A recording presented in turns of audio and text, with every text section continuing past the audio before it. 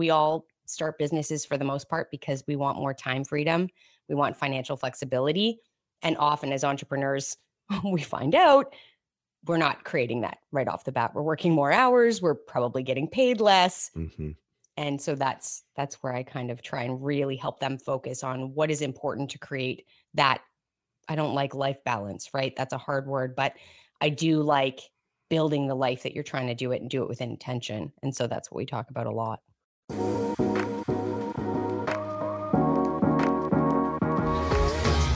Hello, and welcome to Love as a Business Strategy, a podcast that brings humanity to the workplace.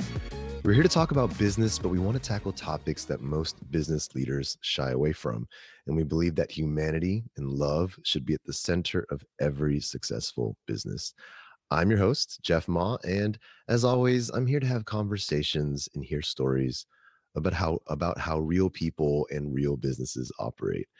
Now, without profit, business is just an expensive hobby. Sam Varner, founder of She Collective, is on a mission to show business owners just how they can live full and robust lives while building massively profitable businesses. Using her Crush formula, Sam takes her 15 plus years of experience in public relations, sales, and business development to teach driven entrepreneurs how to create wealth through business ownership. From speaking on stage, hosting her podcast, The She Needs Grit, or mentoring at local universities, Sam is the ass-kicking profit coach for the driven entrepreneur. Sam, welcome to the show. Thank you, Jeff. I'm excited to be here. Now, love as a business strategy is only a few words in the title. We focus on the love part a lot. We focus on the business part a lot, but everyone knows that business, behind the word business, is money, is at the end of the day, profit. And so I'm really excited to talk about that facet more specifically, and also how that ties into love today with you. And before we dive in, though, I want to hear more about you as a person. What brings you to where you are today, and what drives you? What's your passion? Ooh, such a good question. My passion is, when it comes to business, it's profit. That's pretty evident with what I do. But when it comes to kind of overarching, it is treating and teaching people that wealth creation allows them to do more, right? Allows them to, once they figure out how to do that effectively, they can spend more time with their family. They can build the life that they're trying to build. They can donate money to the causes that are important to them. They have time to donate their actual time and their expertise and their knowledge and just their physical abilities to those causes. And I think we, at She Collective, I think our goal is to really have people understand that building your life through business ownership is what we're trying to do, not necessarily just creation of money for money's sake, right? But Yeah. what good can you do in the world with the money that you have available to you? So that's kind of the mission and the passion over on this side of the screen for sure. And just to build on that, I think just the kind of the elephant in the room is profit and money. And this is not intentional, but a lot of times when we talk about a culture of love and we talk about putting people first, it's almost inherent that people feel like that's opposite to profit, because profit is tied to thoughts of greed and an abundance of wealth that is unnecessary. What is your take on that negativity around that word profit? Yeah, I think it's a pervasive thought. It's a lot of money mindset that people have, right? The idea of, we had a conversation the other day with some of my clients, and we were talking about, what do you think about people that have a lot of money, like an abundance of money? And so often in media, it's portrayed. In reality, a lot of us are kind of coming from a background where it's like, if you have a lot of money, that makes you potentially a terrible person. Like, Mm, there is a direct correlation that we seem to have internalized.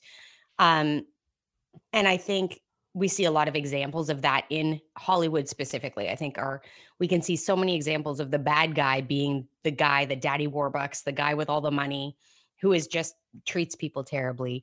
And I think that permeates a lot of our thought, that somehow there's I don't know whether it's greater. value is not the right word, but greater quality of a person if they're struggling, or if they don't have a lot of money, that somehow is a value of them, versus having a lot of money makes you a terrible person, versus being poor makes you not a terrible person. And we all know that's not true. There are terrible people in every category of wealth, and there are definitely terrible people at every category of poverty, right? And so it's just a little bit of a it feels like a little bit of a messaging thing that we have as a society internalized, as opposed to looking for those examples of wealth being an exceptional thing that has the ability to create so much value for so many people. Right. And I think we all want to amass wealth, right? Build generational wealth at the end of the day. That's Yeah. something that nobody would say, no, I don't want that. And I think a lot of times it comes down to what we do with that wealth that Hmm. makes such a big difference. Can you tell me a little bit about She Collective and the view around that? Yeah, I come from a family of I had an entrepreneurial dad. He's not entrepreneurial anymore. He's retired. Um, and I grew up the oldest of 5 kids and watching him create that business, right? So it was very much I got to sit in the office and I got to see him be the boss, and I thought that was cool. But what I also saw was um, a mom who, for the most part, didn't work while we were kids, didn't go back to work kind of after having kids. And from the female perspective of that, as a business owner now who really deals with a lot of female entrepreneurs, having that conversation around being able to generate wealth on your own as a woman in the world is super critical. So I think there's the generational wealth just in general that we all want to bestow on our kids that we talk about at She Collective, but even more so, I talk a lot to female entrepreneurs and talking through that slight difference there, I think, between women earning money, staying in the workforce, continuing to be the creator of generational wealth, which hasn't always traditionally been the case. It's Mhm. often been kind of the male role, and there's a lot of shame and a lot of concern about financial knowledge on women in the market. And this, of course, does not apply to every woman by any stretch, or every man for that matter. But traditionally, it's been that situation. And so looking at generational wealth for us as a company has been talking to women about how making big money in their lives is A, possible for women in business, and B, what does it do that matters to them, which is generational wealth and showing their kids what is possible, be it their little boys or their little girls. That's awesome. I love that mission. I'm curious about what it means to you to be a profit coach. I guess you're a self-proclaimed profit Mhm. coach. What does that entail? What is a profit coach? Okay, so to begin with, Profit Coach was very much for me with my background in PR and marketing. It was me trying to decide, how do I differentiate myself in the market? So I am a business coach that has a fancy name that she gave herself because she's trying to differentiate herself. So that's how I came up with Profit Coach. But what it has morphed into is a focus on profit being the primary goal to create the life that you're looking to create. So that's where my entrepreneurs come to me, is they are not making enough money in their business that is allowing them to create that life that they want to do. So there's an element of your coaching that spans across business and personal though. For sure. For sure. Cause it's that we start. So my crush formula is kind of how I walk people through. And the first part of that, I talk about the core. So your mission, your vision, your values, and how that relates to building your business and making sure that it's profitable. Well, let's talk about the crush formula a little bit. Cool. What is the crush formula? So it's basically the entire basis of how I do coaching. So whether you're in She Profit School or whether you're one-to-one coaching with me, it doesn't really matter. But we're talking about these 5 areas where if you work on them and it's something that you come back to as an entrepreneur all the time, we know that it's not a one and done, if only it were that easy. But I go through and we talk about the core, we talk about revenue, so everything financial, learning, getting comfortable, being really um just really comfortable and intimate with the numbers in your business means you can make better decisions and figure out where your next steps are and kind of building on that. I talk about utility in the middle, which is automation and delegation, and getting to that point of needing help to build your business beyond, a one woman, one man show. And also learning how to become a boss. Most entrepreneurs don't start out necessarily with those skills and abilities to have staff, to create culture, to build a business that is something that they're really proud of from a staffing standpoint. So we talk about that. Then I talk about sales and promotion, which has to be the cornerstone in what is necessary. So you need to understand your numbers, but you also need to be willing to sell your business and sell yourself and do it in a way that doesn't feel icky and sleazy, which is where most people come in the door. To me, they're like, I hate selling. I don't want to do it. I don't want people to feel gross when I approach them with what I'm serving them with. And then the end of the crush formula, and really all the way through, is the headspace. So focusing on what is your mindset? What is that doing in terms of each piece of that puzzle, each piece of your business? How is that impacting what your results are? Awesome. I love a good acronym Me whenever I too. can find one. Hmm. When it comes to is it fair to say you work primarily with entrepreneurs? Is that correct? Yeah, almost exclusively now. When I started my business, I was doing money coaching. So personal money coaching, dealing with budgets and that sort of thing, helping people with their debt management. And I found most people that came to me had businesses. And so it became very clear that working on let's figure out how to make more money in your business versus let's figure out how to cut and budget and scrimp and save. It's a lot more fun to make more money in the business. So that's where I headed. And that was kind of the pivoting point to profit coaching versus money coaching. I've found that in my experience, there's so many lessons that the organizational leader in a larger business can learn from the mindset and approach of entrepreneurship. It's not all the same, and being an entrepreneur requires an extra, not a minor thing, but a very, very additional part of you and drive and et cetera. But I also find that, really strong leaders, really successful leaders share a lot in common with good entrepreneurs. And I'm curious, diving right into, I guess, the love element of our conversation. Hmm. When it comes to entrepreneurs, and I've spoken to many, and it's unique, the opportunity entrepreneurs have in their hands, where you're creating something from the ground up. And importantly, you're creating your culture from the ground up, Yeah. which many people don't have the opportunity to do. What is, I guess, where does culture and you don't have to use the word love, but essentially love fit into this coaching or the crush formula, or wherever you play with that? Yeah, I think it falls into two places. I think it falls into the utility of first off, knowing that loving yourself as a human being in your business is really critical for an entrepreneur. And we end up often working ourselves right to burnout all the time.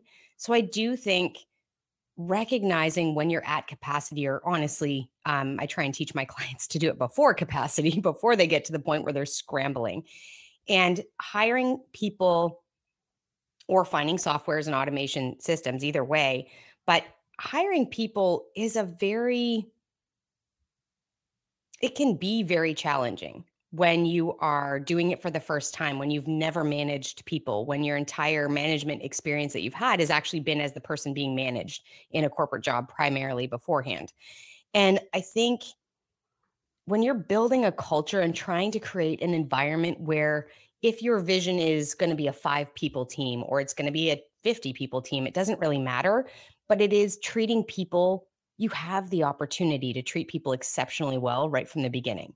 And if you are planning for that, especially on the financial side, but just on the how you treat a human being that gets to work with you, and what does that look like in terms of expectations. Communication is absolutely critical, and that's a piece that needs to be worked on. Probably all of us need to do better at communication in every facet of our lives.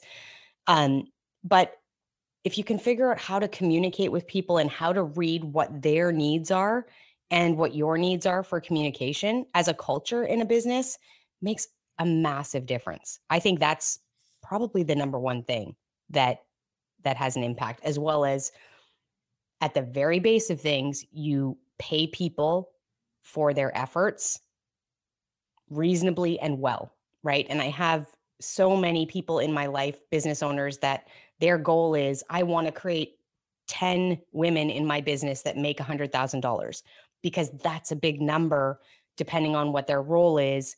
But it's like, what does that do to the families? How does that impact their trickle down at their house to be able to pay people exceptionally well? And so making more money lets you do that. Mm. I find in my line of work, which is kind of like we mentioned it up front, almost like perceived as the opposite end of profit coaching. Hmm. It's almost like the nonprofit coaching. The Uh, anti-profit. yes. We get into these places where people find it very people who buy into love as a business strategy and buy into, and I think a lot of people agree in general that good culture is important in business. But in practice, you find that a lot of that part is comfortable, a lot of it's easy to do, being nice to people, and Hmm. that's just the surface level. Yep. And as we dive into it, we find that love is actually hard. You actually have to have tough conversations and hold Hmm. people accountable. And at the very kind of deepest part of that is money conversations. Hmm. As soon as you start talking about money, the love is just sucked out of the room. However you define it, Hmm. you have the conversation. It's almost like, let's talk about salaries. And it's all of a sudden like, oh, we got to put our suit and tie on. We gotta all of a sudden button up. We have to follow rule. Like it gets very stuffy Yeah. immediately. How do we overcome that? Or how do we kind of take the two sides and find the middle ground in those conversations? I think part of it is I think part of it is again that communication thing where it is opening the door to those conversations and having it not be taboo. I do think that so many corporations have that philosophy of like we don't talk money and you certainly don't talk to your colleagues about money, right? There is that like somehow this is deep and dark and secretive that I pay you $52,000 and I pay you $55,000 or whatever it is. Um and it is opening the door to be having those conversations, opening the door to teaching staff that negotiation is a thing you do in business, right? You negotiate for most people don't negotiate for their salaries, right? In a corporate setting. Most people are very nervous to do so because they don't know exactly what that's going to be. Does it retract the offer altogether? It puts a lot of pressure on that conversation. And I think if things could be a little bit more transparent in terms of this is the cost of doing business. This is the cost of providing X service or X product that we create here. This is the overhead of running a business. I think more people having an understanding then would understand why salaries are where they are or why the negotiation room is only X amount, right? But people don't want to do that. And I think the joy of being an entrepreneur means you're a baby. You can make all the decisions you want. There's no rules. You can set it out and say, like, I'm going to pull back this curtain a little bit. What's the downside of letting somebody know this is what the profit margin is? And this is what our goal is to increase the profit margin, which would increase the money I have to play with for all of the growth of this company. Of course, that being human capital hugely in there.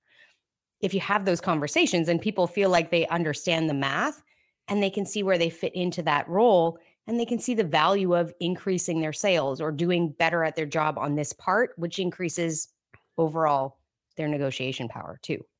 Absolutely. I feel like the analogy I use all the time is entrepreneurship and startups because whenever you're trying to understand a larger organizational thing, it Yeah. helps to start with the smallest sample size. And it's almost like, okay, if I'm an entrepreneur and I'm bringing you on, Sam, as my first employee, it's Yep. very easy to show, hey, here's our business model. Hmm. Here's how much we make per sale. Here's how much we make, and here's how much profit, and here's how much we're trying to build a business with. And so I'm able to pay this amount. And that could be literally anything. And you'd be like, okay, that seems like it makes sense. If we want this business to survive, that's how Yeah. much I have to take. Why do you think that's lost or that gets lost as businesses grow larger?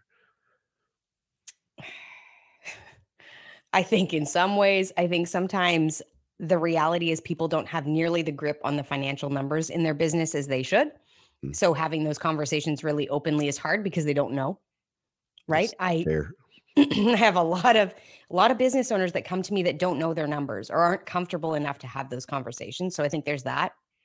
I think there continues to be a level of shame around money and Mhm. around our expertise or lack of expertise when it comes to money. And nobody likes admitting that, right? Nobody likes admitting, yeah, the profit margins are 2% and this is ridiculous. And I'm this close to going under. Nobody wants to have that conversation, despite the fact opening those doors to those conversations, perhaps somebody in the room has an idea that would be different, right? Or has a different perspective on how it could be fixed. So I think it gets that our egos as humans get in the way all the time. And you can pretend with your navy blue suit and like you can look the part without knowing the back end stuff. And I think people are afraid of that.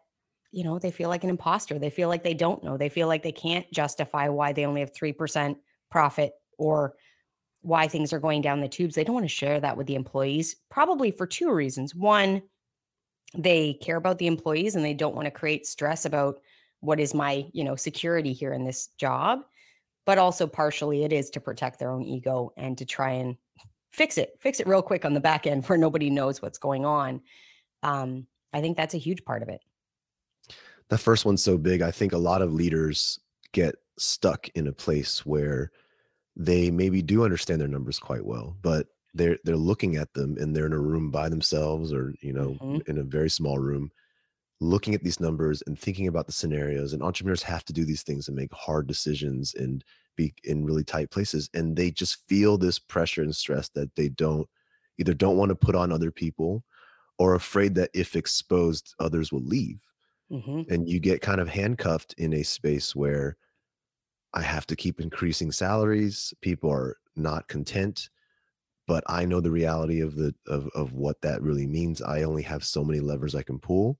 Mhm. And here we are because the employees see that lack of transparency as, oh, they're Yeah. just being greedy or they're making Yes. tons of money. I just made tons of sales and somehow I'm still not making more money. How's this possible? And that link is missing. Mhm. How do you think entrepreneurs and leaders alike should be strategically approaching that situation? 'Cause I think it's a very real thing to be like, "Oh, if I tell them this is all I can pay them because," and I show them all the numbers, they're gonna be like, "Well, this business is failing and I'm out of here." Yeah.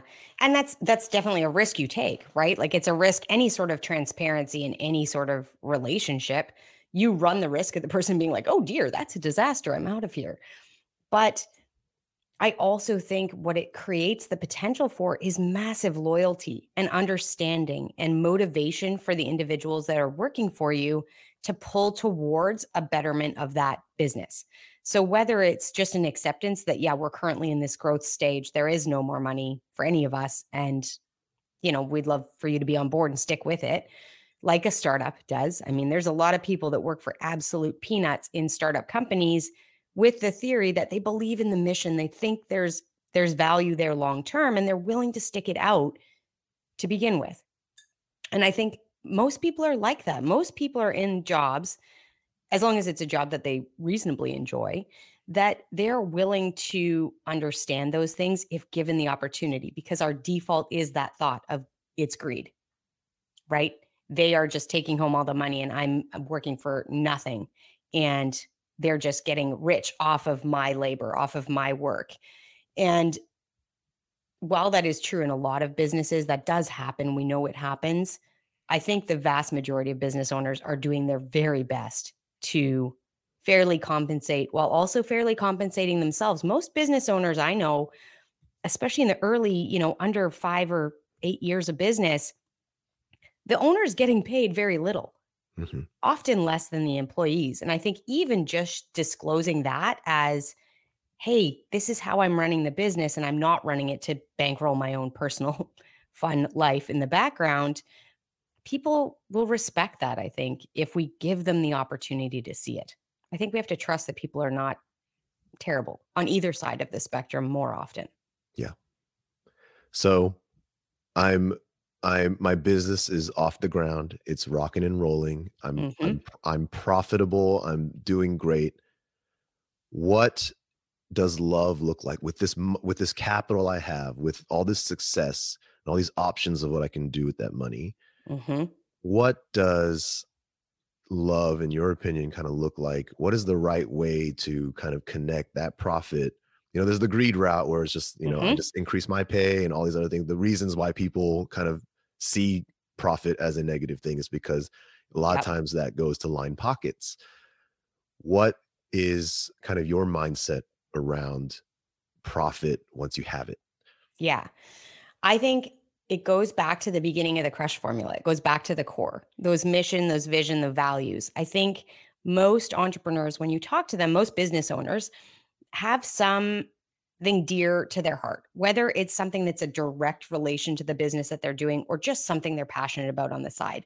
Right. And we're seeing more and more corporations are doing this and small businesses are doing this, where it's like, we are going to set up an ability to have a scholarship program, or we're going to set up an ability for additional, like, we're going to do a whole staff day and they're all going to be at this nonprofit that is super close to our mission of our business, or just the mission that we have as a culture of the business. um, that sort of thing can go such a long way for, I think, the loyalty of employees to feel like, wow, we're not just saying we donate to, I don't know, like, let's say it's the SPCA. We love pets. We all love pets. We've decided as a corporation and as a culture that that's who we want to support. But the idea that there is time spent where I'm going to pay you as my employee, you're going to go down there, you're going to volunteer at the SPCA for one day a month or whatever that is. That's putting your money where your mouth is when it comes to taking profits and growing things. So that's very much like a um, it's a donation side of things. And I think that that can go a long way to building the culture and having people believe that you stand behind those things. And it could be any facet of that. I also think giving people bonuses. I think the reality is there's a lot of corporate stuff that gets done to generate culture, like pizza parties and bowling and big money spent on Christmas parties, staff Christmas parties in particular. And I think the reality is most individuals would prefer a bonus check. Even if it's a little bonus check, but it happens regularly, right? It doesn't have to be a huge amount of money. But I do think there's something that humans are intrinsically used to seeing a financial reward. Like, I've worked really hard and I'm being remunerated. A Christmas party or a pizza party does not have that same connection for most people, right? So I think looking at it differently and being like, what do my individual employees see as value? See as me really saying, hey, I appreciate everything you do. You've gone above and beyond. We're in a great financial position. And here's how I would like to reward you for that, because you're the reason we're here. Makes sense. Sam, I think I've had a lot of good perspective changes in this conversation. I think when it comes to that dichotomy of profit versus care and love, I'm starting to see a lot of elements of that trust, that vulnerability, and that transparency really helping to bridge that gap. So I really appreciate kind of the insights you've shared in the short time we've had together. Before you go, can you talk a little bit about your podcast and other ways that people might be able to reach you or hear more from you? For sure. So, my podcast is She Needs Grit. It is all about how to be more profitable in your business and all the little micro details on what you need to do to make that happen. So, if this has intrigued you a little bit today, it's a good place to start and just listen in over there and hear more of what I'm talking about as well. The other place is come see me on Instagram. It's shecollective.biz at Instagram. Slide into my DMs. If this conversation's created a question for you that you want answered, I'm in my DMs. I will personally answer you. I'm always really happy to have those conversations. So don't hesitate to just reach out and let's have a chat. That's awesome. I love it. So with that, Sam, thank you for the time you've spent today and the insights you've given to our listeners. Thank you so much for your time. Please be sure to continue checking out, if you haven't, Love as a Business Strategy, our book. And if you haven't yet, subscribe and rate this podcast on whatever platform you're listening to. And so with that, we'll see you next week. Thank you so much.